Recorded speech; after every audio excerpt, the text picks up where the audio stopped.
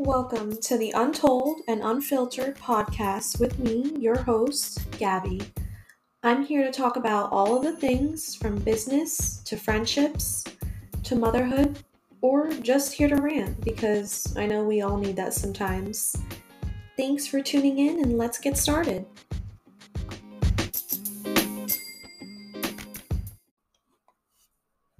What's up, you guys? Welcome back to Untold and Unfiltered with me, Gabby. I'm just gonna get right to it because I'm gonna explain my entire birth story. I think it's important to share this because I did experience horrific birth trauma. Um, I know a lot of people prefer not to share this stuff, but I just think it's important because I know I'm not the only one that has gone through this, not once but twice now. Even if it's you've gone through it once, completely valid your entire experience. Okay, so for those of you that don't know, I did have my baby. I had him on the 17th of October. I was originally due the 6th of November, so a little early, not too bad. I did go full term regardless. He's here, he's healthy, that's all that matters. But okay, I will explain what happened. So on the 17th, around 2 a.m. or so. This all only happened in a day, thankfully. I did not have a 2 day like thing like I did with Lucas. His was 48 hours. This one was just about 24. Around 2 a.m. I felt a little funny, like I had peed myself. But I didn't. So I thought my water broke, but it ended up being the mucus plug, I guess. It was slowly coming out. Also, if you're not into graphic detail, shut it off now. I'll see you next time. Yeah, so the mucus plug was slowly, I guess, coming out when I had to go pee and stuff. So it doesn't necessarily mean it's a sign of labor because I know people tend to lose it and then it grows back. I never experienced that, but I have heard of a couple of women that I have spoken to that this has happened. It did not happen for me. It did slowly come out literally all morning, every time I peed. So it was kind of gross. So I went back to sleep because nothing was happening and I didn't really have any pains or contractions. They tend to feel like really low period cramps. Yeah. So I didn't really feel any of that, but around 7, 8 a.m., I started to feel uncomfortable and I knew something was happening, but not completely. So around that time, around the morning, after I got Lucas ready and stuff, my mother-in-law came over to watch him and we went to the triage L&D, just to let them know, hey, I'm sure something's happening. I'm not too sure. I'm not too sure if my water broke. I called in advance and they're like, come in, we'll check you out. And yeah, so they hooked me up to monitors and stuff and just monitored Jackson and whatever. And they said that I was dilated to a 2. I was 1 centimeter a week in advance. So, I made slow progress and stuff. Again, I know that that can literally last the last entire month where women are 2 to 4 and then still end up being induced. But thankfully, that was not the case for me. But I did go to a 2 and the contractions were 20 minutes apart. Around, I want to say 20, but roughly 15 to 20. So we went home, to try to ramp things up because at this point we're okay, something's happening. So let's see what we can do. So, I went walking. I did some more bouncing on my yoga ball. I went for a slightly long walk, but I was with Mike and stuff, so I wasn't alone. God forbid I went into labor down the street or something, some stupid shit like that. And I came home. I did try to eat pineapples. I've heard that that can induce labor. I never tried it, but I had some on me, so I was like, fuck it, I'll just have some. It's not a big deal. Plus, I really crave fruit more when I'm pregnant.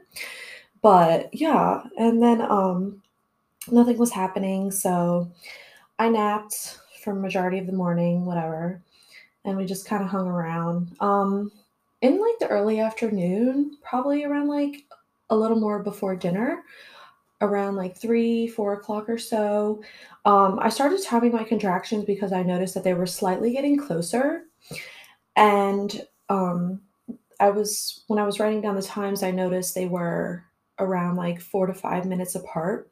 So she said that one of the things to look out for is if my water breaks or the contractions get around 4 to 5 minutes, because then they'll like put me in line to possibly be induced. Or I mean, if I went back around with for 4 to 5 minutes, that my water would break.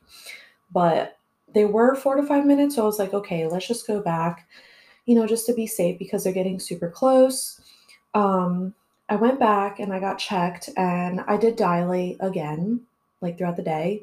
I went up to a 3. And so, okay, I figured, all right, maybe they would like have me stay, but I guess not. I was really fucking mad because I was really getting in like some severe pain. Like I can handle pain, but it started to get like really uncomfortable. And I'm like, are you really just going to send me home? And I guess that does make sense because, they can get backed up quickly and I'm not necessarily making too much progress. I'm not like downplaying what happened to me, but at the same time, my water wasn't breaking. So it's possible that this can go on for literally another day or so. So I got sent home again. So I just decided to just have dinner and just go to bed. So I did that, and I was in a lot of fucking pain, like some intense shit. Like I felt like my bones were breaking from the inside out. It was not fun, and I was like, something is not right. Like this is getting super, super fucking intense. So, I called Mike because he was hanging out downstairs and I was trying to go to sleep, of course. And I was just like, I really don't feel well. Like, this is some intense fucking pain. And I just didn't want to get sent home again. So I was like, I guess we'll just labor this out at home and just go in when they're like 2 to 3 minutes apart or if my water breaks. So he started timing my contractions for me because I was literally getting like, I don't want to say oblivious, but just really dizzy. And I was like getting delirious. I was like, I am in so much pain. I cannot bear this. And the fact that I have to like labor this shit at home is like no fucking joke. So he said they were about 2 to 3 minutes, and they were starting to become extremely unbearable. Um, I went to the bathroom in the middle of a contraction, I guess, and my water ruptured at home, and it completely broke. Like, I mean, thankfully it broke in the bathroom, so I didn't make a mess, which is always nice. I know that's really not priority, but that was nice that it was in the bathroom. But yeah, so he was like, we have to go. Like, we have to go. And I was like, I can't do this. I'm weak and stuff. I was like, you know what? Call 911. So he's like, are you sure? I was like, yeah, I'm not going to make it downstairs to the car. I'm really not. So he called 911. Everyone and their mother showed up. That usually does, police, EMTs, paramedics, the whole 9 yards. I think a fire truck came. I'm hoping nobody actually showed up with that, but I really don't think that was the case. I actually don't think they showed up, but if they did, I wouldn't have known. It was very spotty at this point. That's also why I needed to get this off of my chest super quick because I know I'm going to forget details. So they all showed up. The cops came up to the bathroom and they asked me if I was going to have my child right here. I was like, I honestly don't know. I'm just in so much pain, and you guys need to get this child out of me.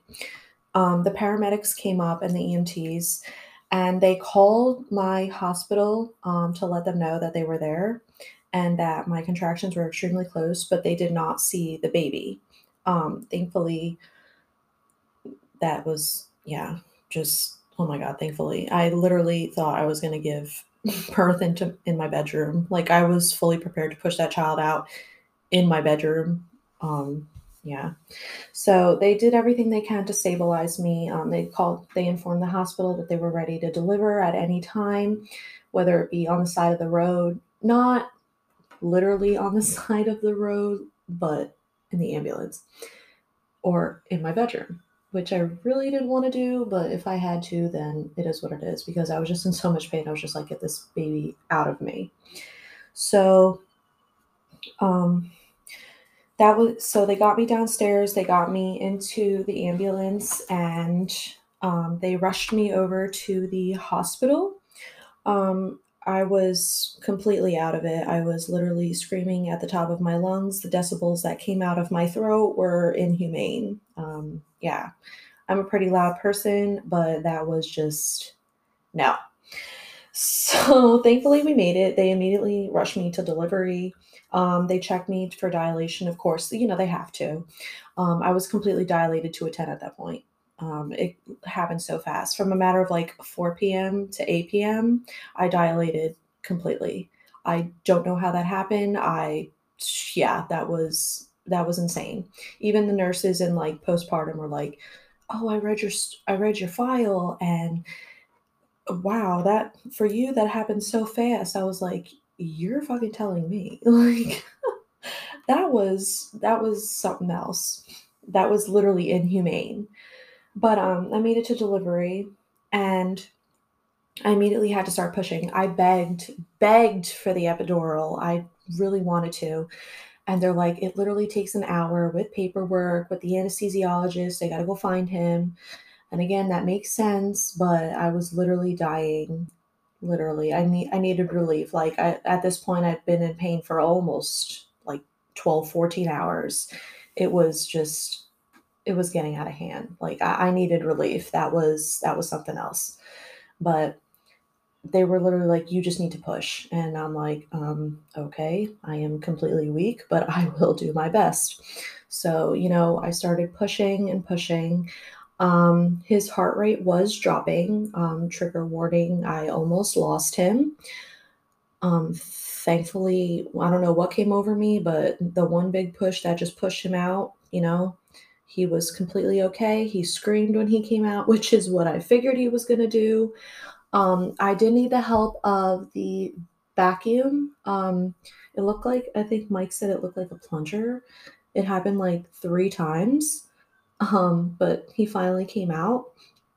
And they said that if I waited any longer, I probably would have needed an emergency C-section. It's just because like I was so weak, like pushing, I I almost like didn't make it. Like I would have just had to go straight into surgery because they had to get him out to save him because his heart rate was dropping. But thankfully he came out. We're good. Once he came out, everything came out. I felt like a huge sigh of relief. I felt incredibly weak, but honestly, I felt like a brand new person. I fell asleep. It was safe to do so. I just rested, and Mike held him. I unfortunately did not do skin to skin right away because I was just so traumatized by the entire day. I needed to sleep because that was something else. That I was not prepared for any of that.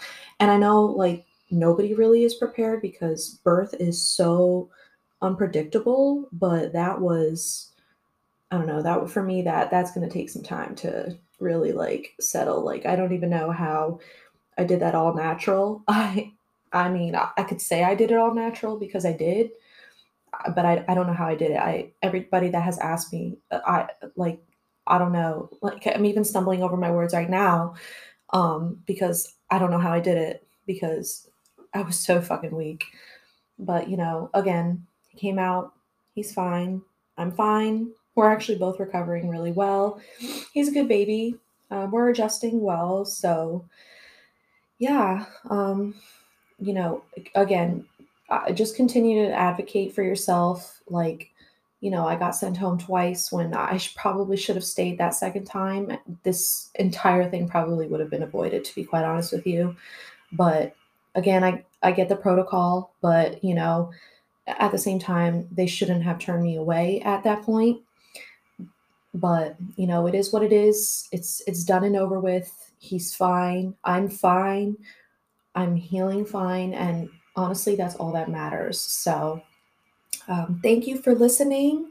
I will see you on the next episode. Bye.